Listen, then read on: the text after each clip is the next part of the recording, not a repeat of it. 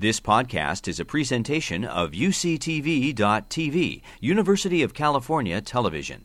Like what you learn? Help others discover UCTV podcasts by leaving a comment or rating in iTunes. Hi, everybody. I'm Leslie Aiello, and I'm going to be talking today about how humans evolved the capacity to change the entire planet. And surprisingly enough, this capacity goes back almost 2 million years. If we look at the human lineage, we know that it's separated from the lineage leading to the modern African apes approximately 6 to 7 million years ago. But our evidence for humans being able to affect their environment is much more recent and only happens with Neanderthals. And this is about 125,000 years ago. Just before Christmas and Science Advances, Will Roebuck and his colleagues from the University of Leiden in the Netherlands published quite an exciting paper on the German site of Neumarkt Nord. And the reason this is exciting is it actually demonstrates that the environment around the intensive Neanderthal occupation at this site was a much more open country environment than what's found in nearby comparative sites without the intense Neanderthal occupation. What they did was they were able to determine this through pollen analysis. And here, Neumarkt Nord 2 and 1, there's much more evidence of herbs in the environment indicating open country than you have in the comparative sites that have very relatively few herbs in the pollen profile, but many more trees. Now, Roebuck and his colleagues emphasize that it's very difficult to get this type of information. You need a closely stratified site, and you also need comparative sites that are equally stratified to be able to track the pollen through time. They also note that one of the reasons we may not pick up this trace of hominids affecting their local habitat is that they had relatively small population numbers. Now, certainly population increase has been one of the hallmarks of recent human evolution, particularly in the last 4 decades. You see on this graph that from the Holocene, the population was fairly stable. With the introduction of agriculture, the population increases. But within the last 4 centuries, you have what looks like an exponential increase happening. Now, particularly in recent decades, this is the result of public health advances, medical advances, that has succeeded in keeping all of the age cohorts alive. So basically more people in each age cohort are surviving. That adds up to the increase in population we see. And in this particular chart, it's since 1950. And you can see how radically the population pyramid has advanced. Now, it's only in recent years where the fertility has begun to decline. But what's happened as more and more individuals in the reproductive years survive, of course, you have greater contributions to the overall population size. Now, to answer the question of how humans evolved the capacity to change the entire planet, we need to address the following 2 issues. The first is how and why humans evolved the ability to use the environment to our advantage in the broadest terms. And the second is how and why humans evolved the reproductive capacity to expand at the rate that we currently see. Both of these questions can be approached through the evolution of the hominid brain. If we go back to our basic phylogeny and look at the evidence for the increase in hominid brain size, what we see is the period from around 2 to 1.5 million years is a period that we see the increase of the brain up to about 800 to 900 cubic centimeters from a early Homo baseline of approximately 400 cubic centimeters. This increase in brain size is a very important point in human evolution because it requires extensive modification to maintain it energetically. One of the key papers on this is the gray ceiling hypothesis that was published by Aiello and Van Schaik 10 years ago now, but it very clearly illustrates what the issue is. In the chart on the right here, we have intracranial volume, or brain size, against the minimum population doubling time. And what you can see here is that the larger the brain size in non-human primates, the greater the minimum time to population doubling is. Aiello and Van Schaik mark about 600 cubic centimeters as the gray ceiling through which primates haven't been able to pass. Now, the reason for this is the allometries that we see in relation to brain mass and fertility. So the larger the brain mass you have over here on the left-hand side, the lower your fertility rate is. And the basic reason for this is that the larger the brain size, the longer the period of infant care that's required. On the right-hand side here, you have brain mass against lactation period. And you see the very definite indication that the larger the brain size, the longer the infant is dependent on the mother. And here, this little dot is humans, where we've bucked this trend. Now, we've also been able to buck the trend by the relationship between the neonatal mass and the brain mass. So here again are humans. We produce infants that are smaller and less mature in relation to their brain mass. Now, what Aiello and Van Schaik argue is the only way we can do this energetically is to provide aid to the mother. Basically, that this is providing the resources that would allow her to energetically support both herself with a shorter lactation, which translates into a shorter time between births and to greater fertility, and also to allow her to support these more dependent infants. The grandmother hypothesis is one example of this cooperative breeding. This, of course, was put forward by Kristen Hawkes and her colleagues a number of years ago. But other types of allocare can also feed in here. It doesn't necessarily have to be only the grandmother that's provisioning her daughters and her grandchildren. I always think of this 19th century picture of a cave woman and sympathize with her. Whenever I'm having a hard day, I sort of think of her and what the difficulties it would be or would have been to be able to balance the energetic requirements in these phases of evolution. Now, separating humans and the other apes, we have, of course, the large brains, higher fertility, longer periods of childhood and dependency and development, and longer lifespans. All of these things are energetically expensive in relation to the alternatives we see in the non-human primates. A few years ago, Herman Ponzer and his colleagues established that each species has evolved their total energy expenditure. And humans, importantly, have a higher total energy expenditure than other hominoid primates.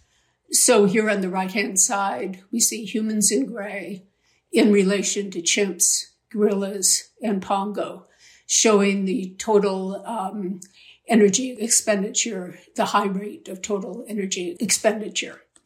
He also shows that the basic basal metabolic rate in humans is correspondingly higher than what we see in the non-human apes or the non-human primates.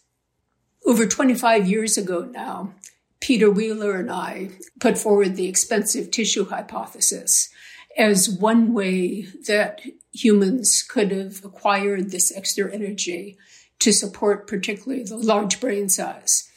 And what we were arguing is that at this point in time, from 2 million to 1.5 million years ago or so, the human diet changed to incorporate higher quality foods, and particularly animal-based foods. And not only increase the energy availability directly to the large brain, but it also resulted in a much smaller gut or digestive system, which also freed up increased energy availability for the brain. Now, we know now that the organ trade-offs, such as the brain-gut trade-off, is not the only energetic adaptation seen in humans. You have cooperation in food sharing, efficient bipedal locomotion, extrasomatic food preparation, such as cooking, cutting, and pounding, that makes the digestion easier, and also efficient tools. In fact, just before Christmas, Thomas Kraft and his colleagues published in Science the energetic payoffs of a human hunting and gathering diet. And this would be a diet that was omnivorous, more animal food consumed, but of course also plant food, but based on a cooperative system of hunting and food sharing and gathering. So over on the right-hand side, we have great apes, human hunters and gatherers, and human horticulturalists that we'll come to in a bit. But what this shows is that the return rate in human hunters and gatherers is higher than what you find in the great apes. In the center, the time spent, apes spend much more time in feeding. Hunters and gatherers, as well as the horticulturalists, spend correspondingly less time in their subsistence activities. And at the same time, as I said, the return rate is much higher.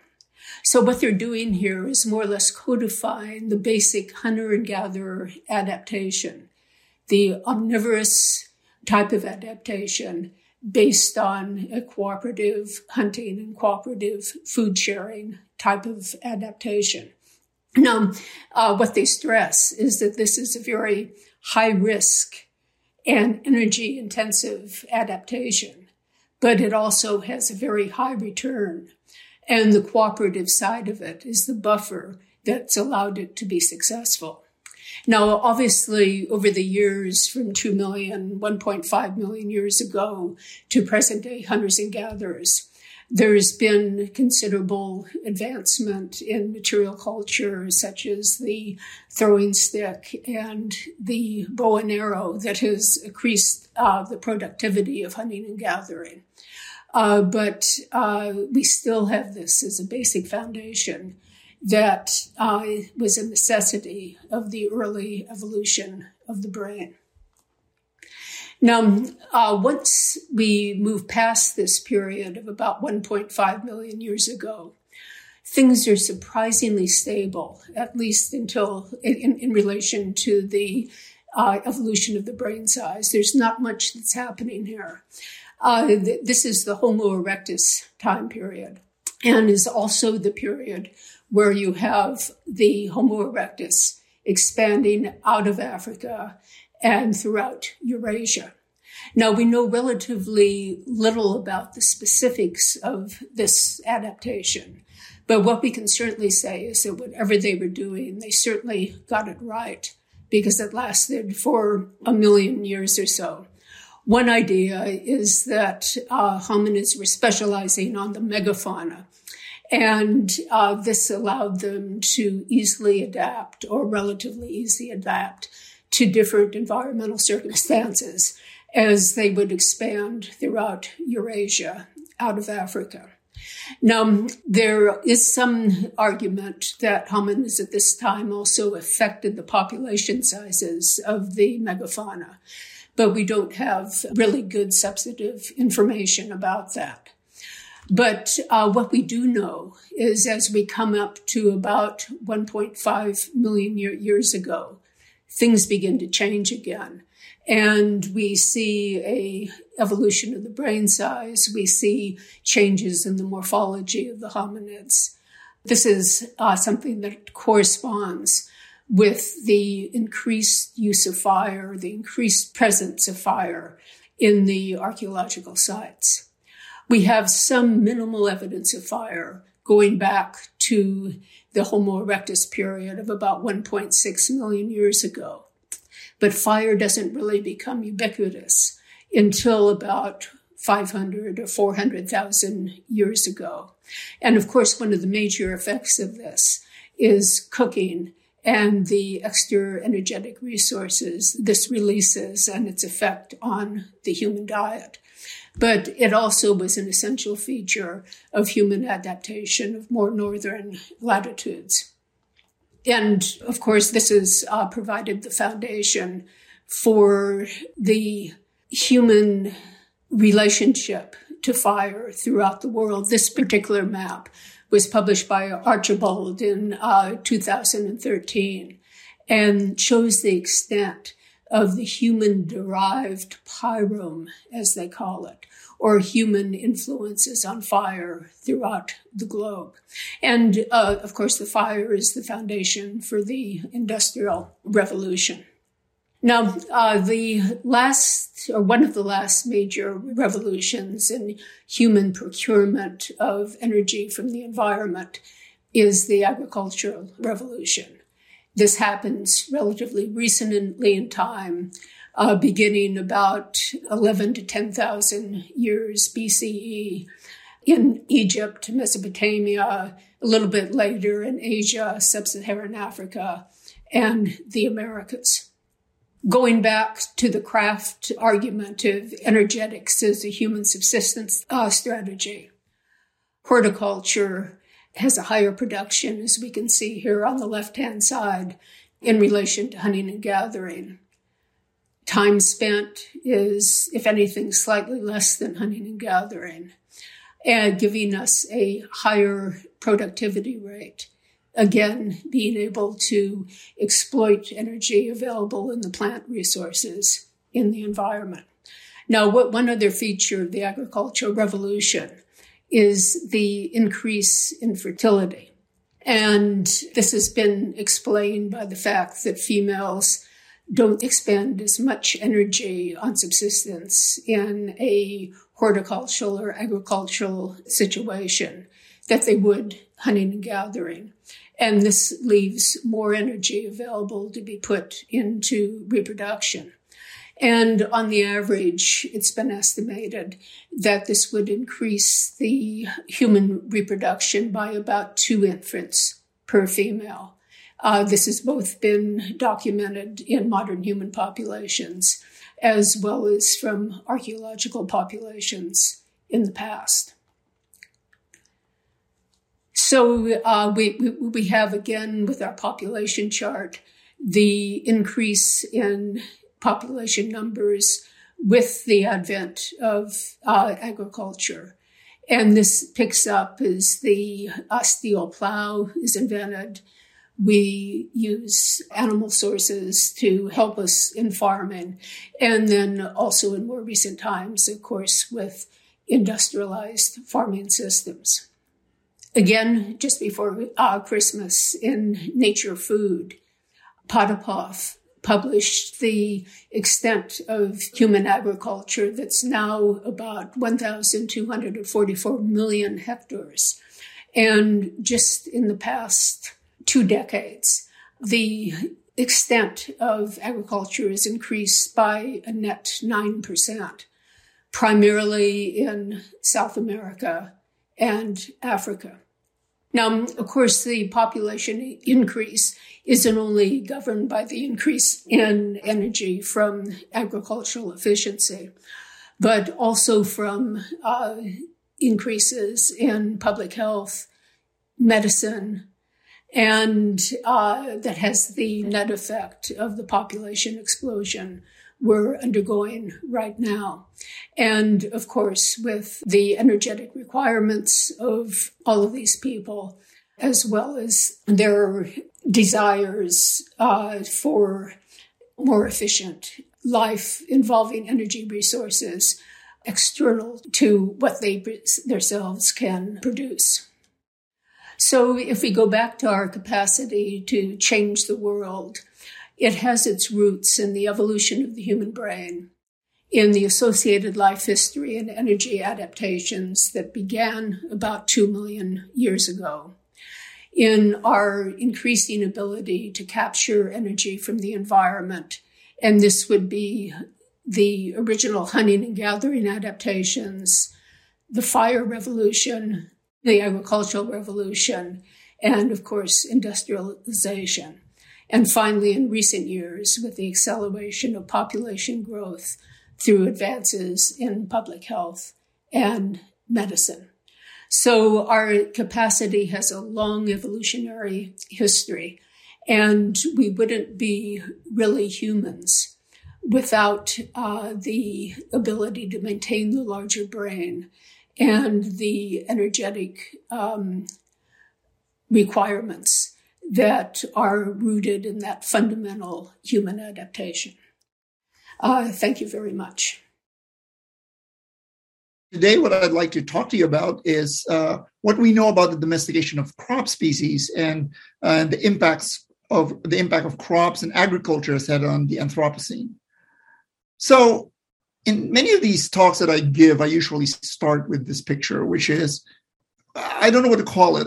Let's call it a New York kitchen sink pizza, where you've asked for every topping on this pizza imaginable. Maybe not pineapples. Pineapples in pizza is an abomination, so we'll not go there. But then I challenge usually my students or the audience to tell me how many species they think are in this pizza. Usually they'll say, oh, there's 5 or 10 species. If you look and count the number of species, and I've done that several times, I think there are 16 species on this pizza. There are products of 3 animal species. There are 3 fungal species, and there are between 11 to 12 plant species, depending on how you count. And the interesting thing about this is that all of these species have evolved only in the last 12,000 years. These are relatively new species in the evolutionary timescale. And they're new species because they are a special class of species we call domesticated species. And so what are domesticated species? Domesticated species are species that have evolved with humans and under human control, so that we can derive resources or services from them. The most important, of course, are food. We use domesticated crop species and domesticated livestock species as our primary sources of nourishment as humans. And all of these species are unique in that they've only evolved in the last 12,000 years. And they've evolved in the last 12,000 years in the presence of humans and under the control of humans. So all of this is a special evolutionary process. This comes about by a special evolutionary process we call domestication. And domestication is this process that arises because of this very unique mutualism between 2 species. In this case, humans on one hand, and what we now know as our domesticated crops or maybe our domesticated livestock. And in this mutualism, what happens is that you get evolution mostly of the domesticated species like maize or rice or apples or so on, under human-associated selection. This is because humans have created a new environment for these species to grow and thrive in. These are the farms or orchards or gardens. And also humans sometimes directly choose several kinds of varieties or traits that they're interested in propagating to the next generation. And over time, because these species are evolving in association with humans, you see the development of new species and also the development of differences between species that arises because of this domestication process. Now, we really don't know how many domesticated species there are. By some estimates, there are between 250 and 1,000 domesticated plant species, and between 40 and 50 domesticated animal species. And there are several features about domestication and these domesticated species. First of all, many of these species have evolved so that you can really tell that they're very different from their ancestors. So here on the left, you see maize or Zea mays, corn as we know it. And you can see the traditional corn cob with its multiple ranks of kernel rows and the structure of the corn plant shown on the left. But on the right, you see its ancestor, teosinte.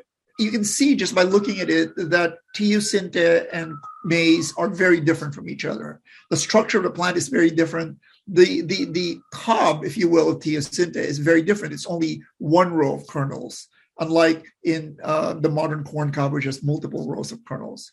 These are just some of the differences that evolve in these species as the domestication process has occurred. And this domestication process actually has taken place really because of a change in human behavioral ecology in the way we survived. So if you think about most of human history, the way we got our nutrition, for example, our food, is we were hunters and gatherers. In terms of plants, we went out and gathered probably wild nuts, wild grains, and wild fruits in order for humans to survive. But starting 12,000 years ago, something happened in the human species. Instead of depending on wild plants as their source of sustenance, we decided to deliberately plant these species and cultivate them. So we took these wild species and started to plant them and harvest the seed or the fruits for the next generation, and then planted them again and again and again. And this process of cultivation and harvesting, things started to develop. So for one thing, we developed this new environment called farms. So before these wild species were out in the wild, now they're in this environment that we created for them, which we now call the farm. And the process by which we cultivated and harvested them, we took charge of their reproduction and the dispersal.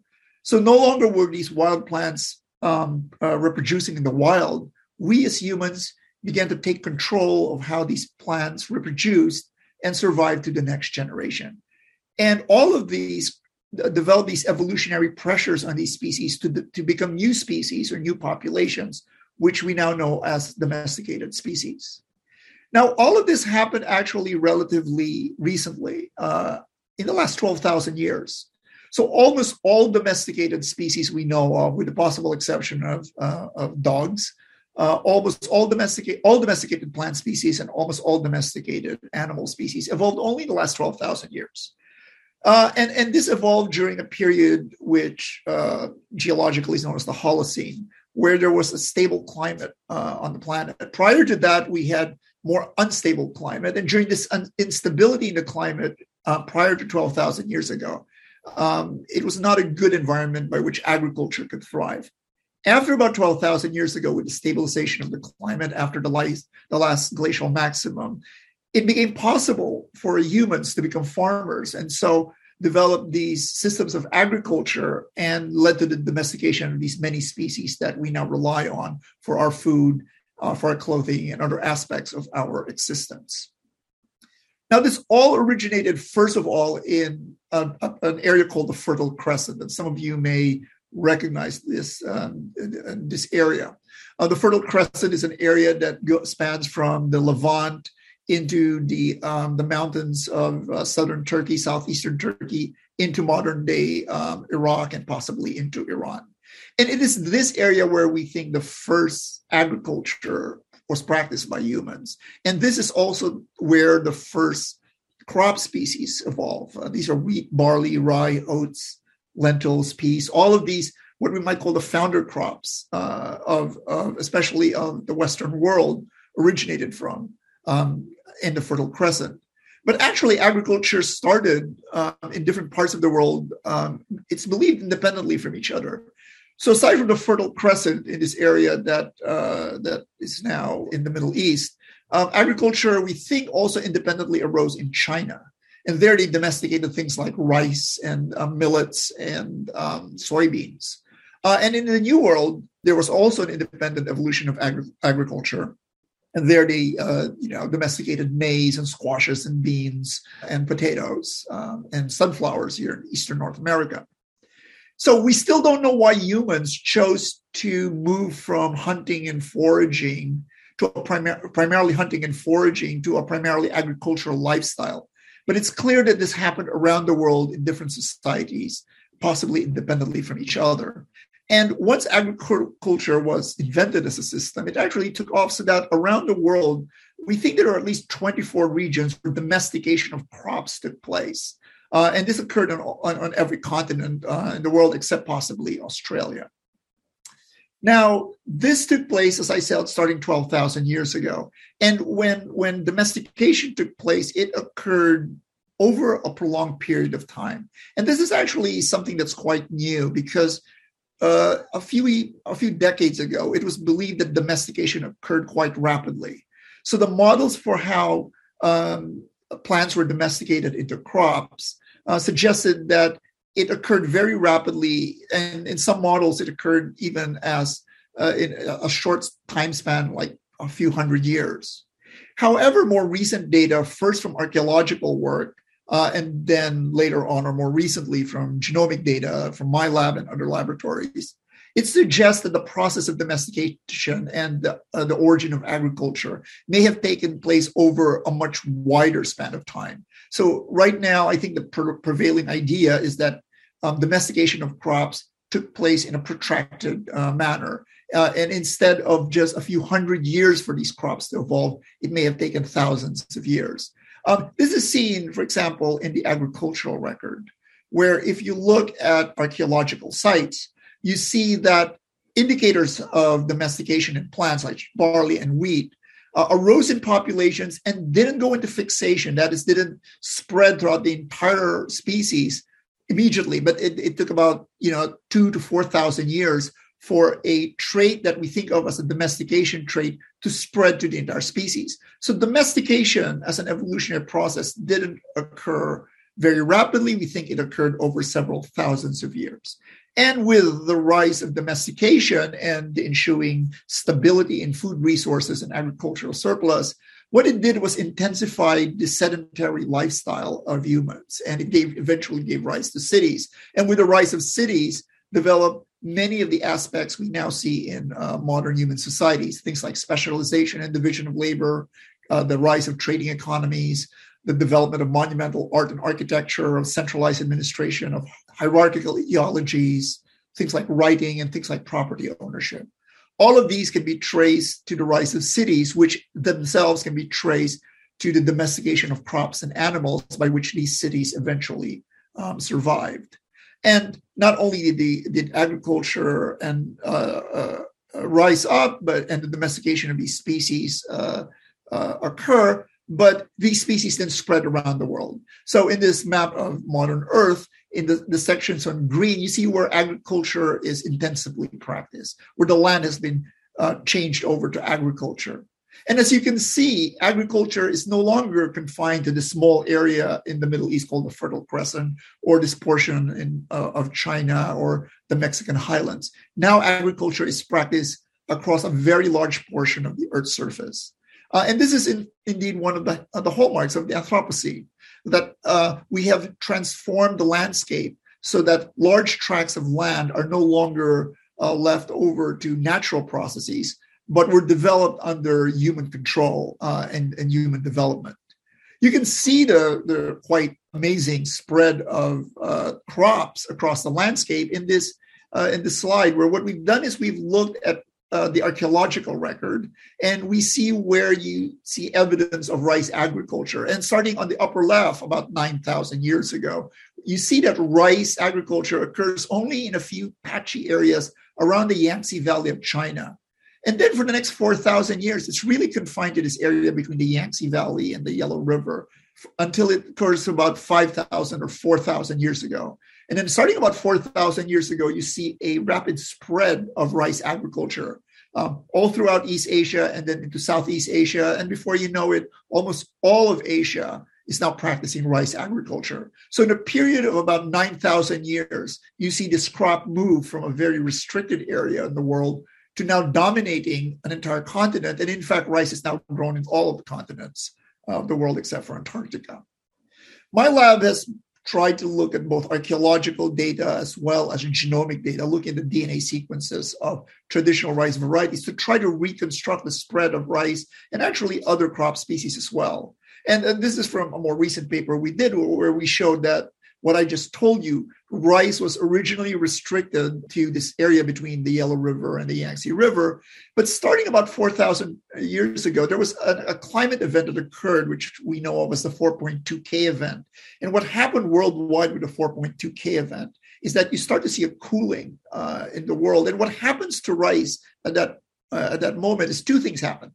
First of all, several rice populations develop to be more adapted to the temperate climate that you now see associated with this cooling of the planet. And so this is the rice that then moves on to Korea and Japan.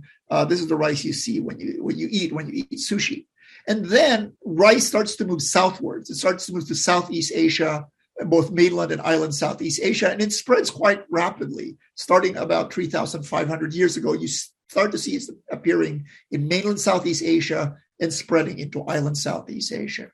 And in fact, a more recent reconstruction we did using both archaeology and genomic sequences, you can see this kind of this loop that rice has made throughout Asia. So starting about 4,200 years ago, or so 4,100 years ago, with this climate change event called the 4.2K event, we start to see the emergence of temperate rice, and then tropical rice that moves further southward into Southeast Asia, loops up through island Southeast Asia from Indonesia into the Philippines, eventually makes its way all the way to Taiwan. In the meantime, the more temperate rice varieties actually makes its way southward to Taiwan as well. And they meet up. This tropical rice and this temperate rice meets up in the island of Taiwan. So you can see that in a period of less than 2,000 to 3,000 years, rice has spread all over East and Southeast Asia. And this story is actually seen over and over again in most of the major crop species we rely on for our sustenance as humans.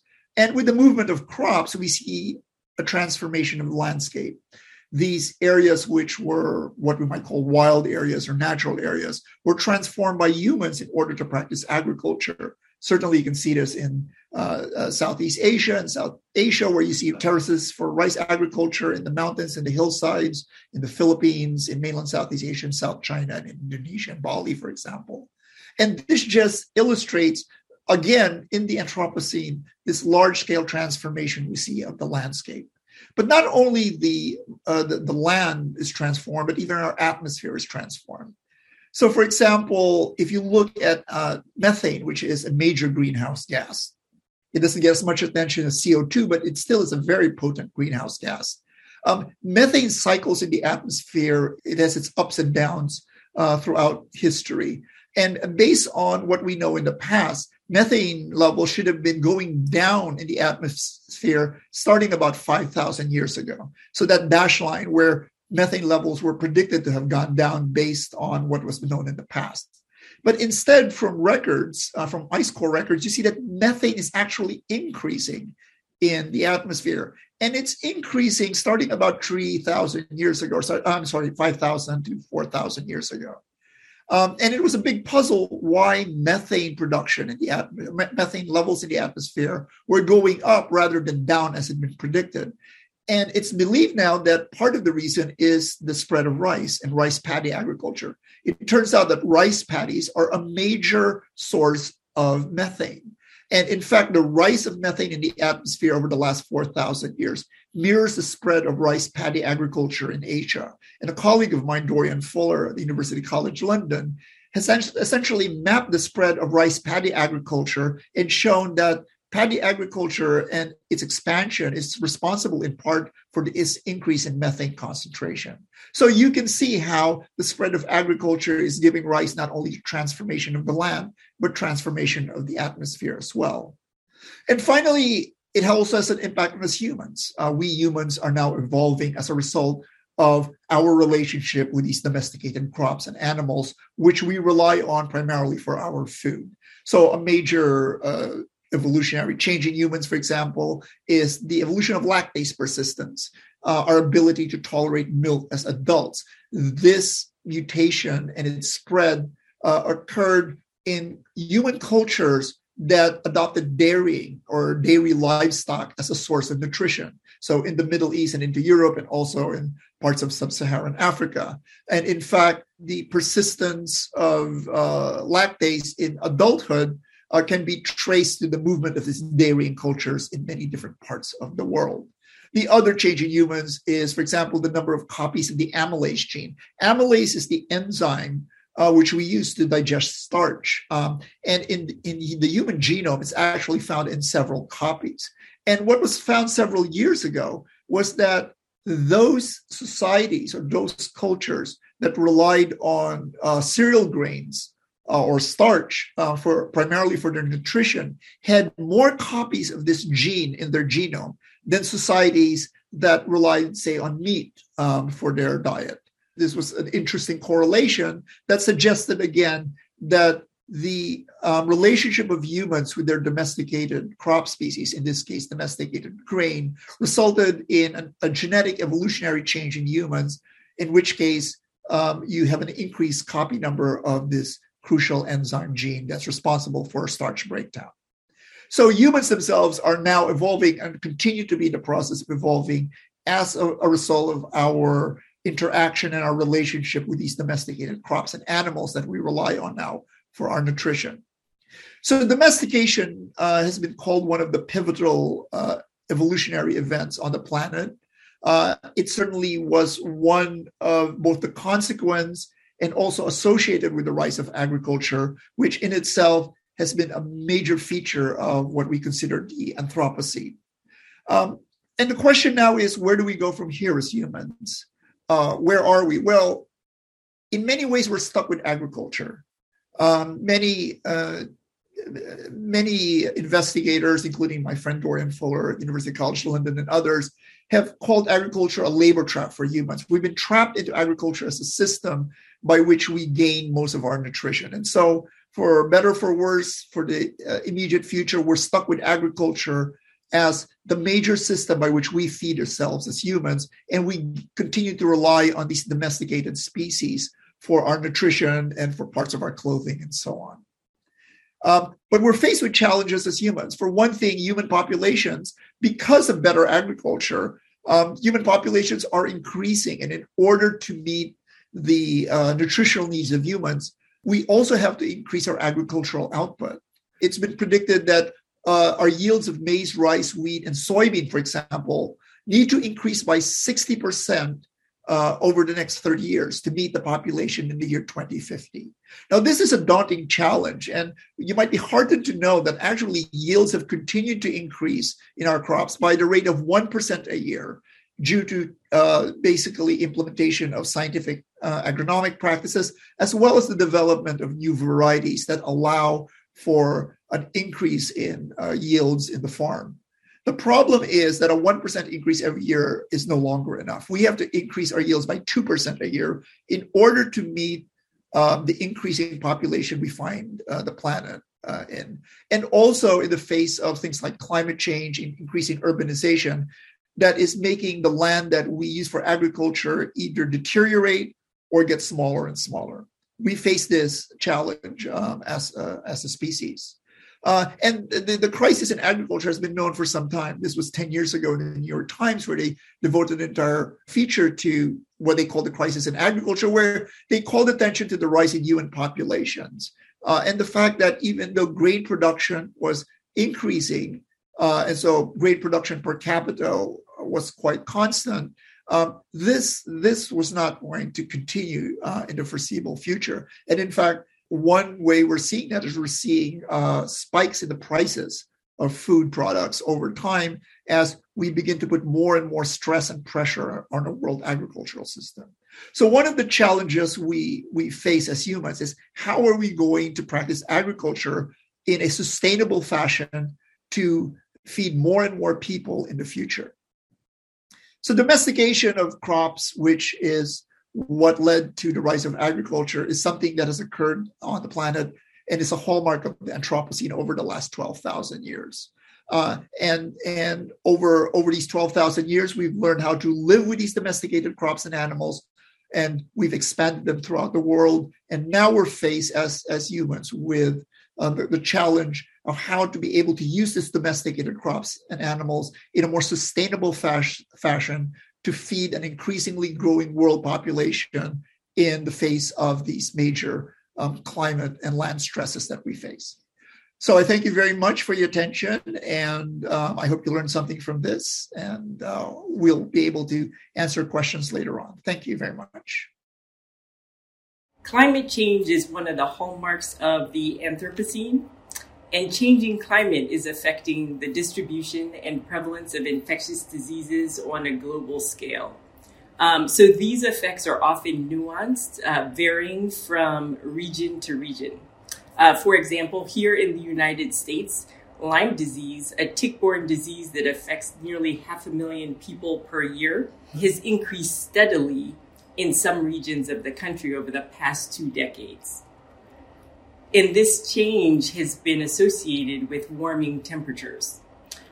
Future projections also suggest that warming will drive further regional increases in the prevalence of this disease. So these types of effects are not isolated to human diseases. Various pathogens that cause disease in wildlife, including bacteria, fungi, parasitic worms, and viruses, are also projected to increase in response to changes in climate. And this could result in potentially higher rates of infection at high latitudes and lower rates of infection at low latitudes. So these are only 2 examples of recent efforts to understand links between infectious diseases and climate. However, while the effects of climate on disease are widely appreciated now, the inverse, how diseases might affect climate, has received less attention. But infectious diseases can indeed affect climate. The current COVID-19 pandemic provides a compelling example of this. In 2020, changes in human behavior and policies restricting travel and commerce resulted in the largest annual global decline in carbon dioxide emissions since the 1900s. The largest drop prior to that had been caused by World War II. Changes in global transportation accounted for the largest proportion of that COVID-19 associated drop. So while a global pandemic represents a potentially extreme example of the impacts infectious diseases can have on climate, these types of effects are not unique to the virus that causes COVID-19. Many other pathogens can also affect greenhouse gas emissions, although the effects are often more subtle. So one potentially common pathway by which diseases may affect climate involves animal methane emissions. Methane is a greenhouse gas with an effect on global warming 28 times more potent than carbon dioxide. And enteric fermentation, which is simply the process by which microbes digest carbohydrates in the stomachs of ruminant animals like a cow, is the second most important living source of methane, so second only to wetlands, which also produce a lot of methane. So in the last decade, atmospheric methane levels have increased rapidly, and about half of the rise in methane is attributed to emissions from livestock animals. So ultimately, this raises the question of whether diseases in livestock animals can actually mediate global methane emissions. So evidence from the past tells us that this is in fact possible. In the late 1800s, a measles-like virus called rinderpest was introduced into sub-Saharan Africa, where it had devastating effects on livestock and wildlife populations, killing millions of animals. Researchers estimate that this disease event caused a reduction in global methane emissions equivalent to about 4%, and via the effects the disease had on animal mortality. So clearly, past events suggest that infectious diseases can influence animals in ways that have repercussions for the global methane budget. So at present, fascinating experiments are showing new connections between diverse pathogens and methane. So one example comes from parasitic worms in sheep.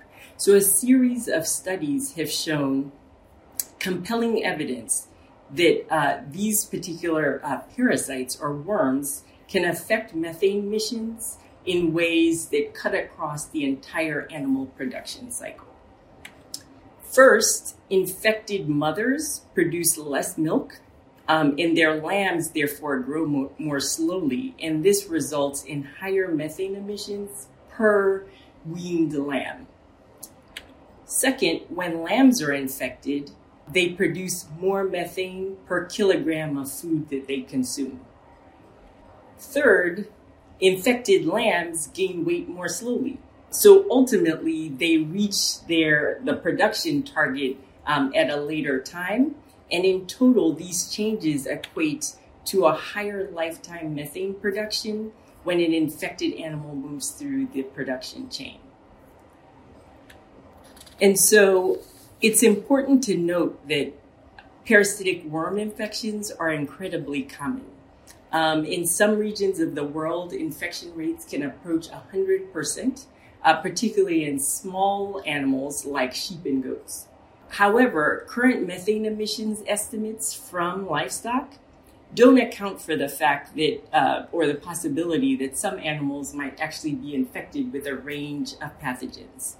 And so a simple exercise that accounts for the potential effects of worm infection on production delays as well as methane yield suggests that if the entire global livestock population were infected with worms, this could increase methane emissions by up to 50%.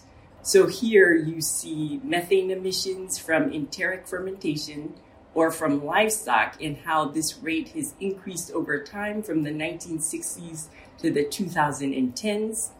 And so if we take that value in 2010 and account for potential production delays and changes in methane yield due to worm infection alone, we see that in a global livestock population where everyone is infected, there's a nearly half-fold increase in methane production. Of course, this is a very simple estimate that only serves to highlight the potential problem. The details will depend on the pathogens that are involved, the production system in question, how common the pathogens are, which species of livestock we're talking about, and a number of other considerations. Nevertheless, rising livestock numbers across the world, their major contribution to methane emissions, and the commonness of livestock diseases all suggest that the livestock disease methane link is an important and urgent one that requires consideration. Crucially, if climate change increases livestock diseases, as we've seen from examples of both human and wildlife pathogens, and livestock diseases in turn exacerbate methane emissions, a vicious cycle could result. So these types of positive feedbacks may increasingly shape the abundance, distribution, and evolution of infectious diseases in the Anthropocene. So for example, warming temperatures have been linked to increases in drug resistance for bacterial and worm parasites of livestock.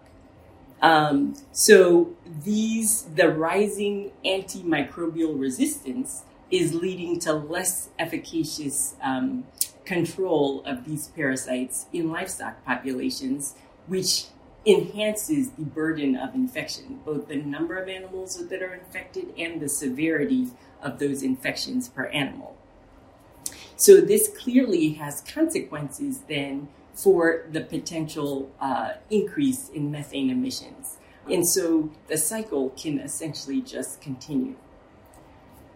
So how do we understand and break this cycle? To do this requires some information that we don't yet have. And to get that information requires that we address some key questions. One of those questions is which livestock infectious diseases are actually most sensitive to climate? And importantly, where do those sensitivities happen in terms of geography? Second, how do changes in livestock disease actually affect methane? So from the examples I've talked about, we've seen that diseases can affect methane both indirectly via their effects on the production chain, for instance, by slowing down the growth rates of animals, or perhaps by leading to mortalities of animals that require animals to be replaced at a faster rate. But disease can also affect methane directly, and that means that the interactions between the host animal and the parasite are somehow changing the fermentation process in a way that's leading to higher methane yields. So we need to understand the biological mechanisms that underlie those types of effects. Also, how do these processes operate across different ecosystems and different production systems? We know that these processes that link temperature to changes in host pathogen interactions, to changes in methane, are all depend on the environmental context. So exploring these links across diverse ecosystems and production types is essential. Finally, to do this, collaboration across disciplines is going to be key. Linking disease effects to methane requires an understanding of the hosts that are involved, so animal scientists, an understanding of the pathogens that are involved, microbiologists, parasitologists, disease ecologists, understanding the environmental context in which these host pathogen interactions are occurring. That's going to require ecologists. And ultimately, we need to understand the economic context in which animal production and supply chain issues are involved. Thank you. You've been listening to a podcast by University of California Television. For more information about this program or UCTV, visit us online at uctv.tv.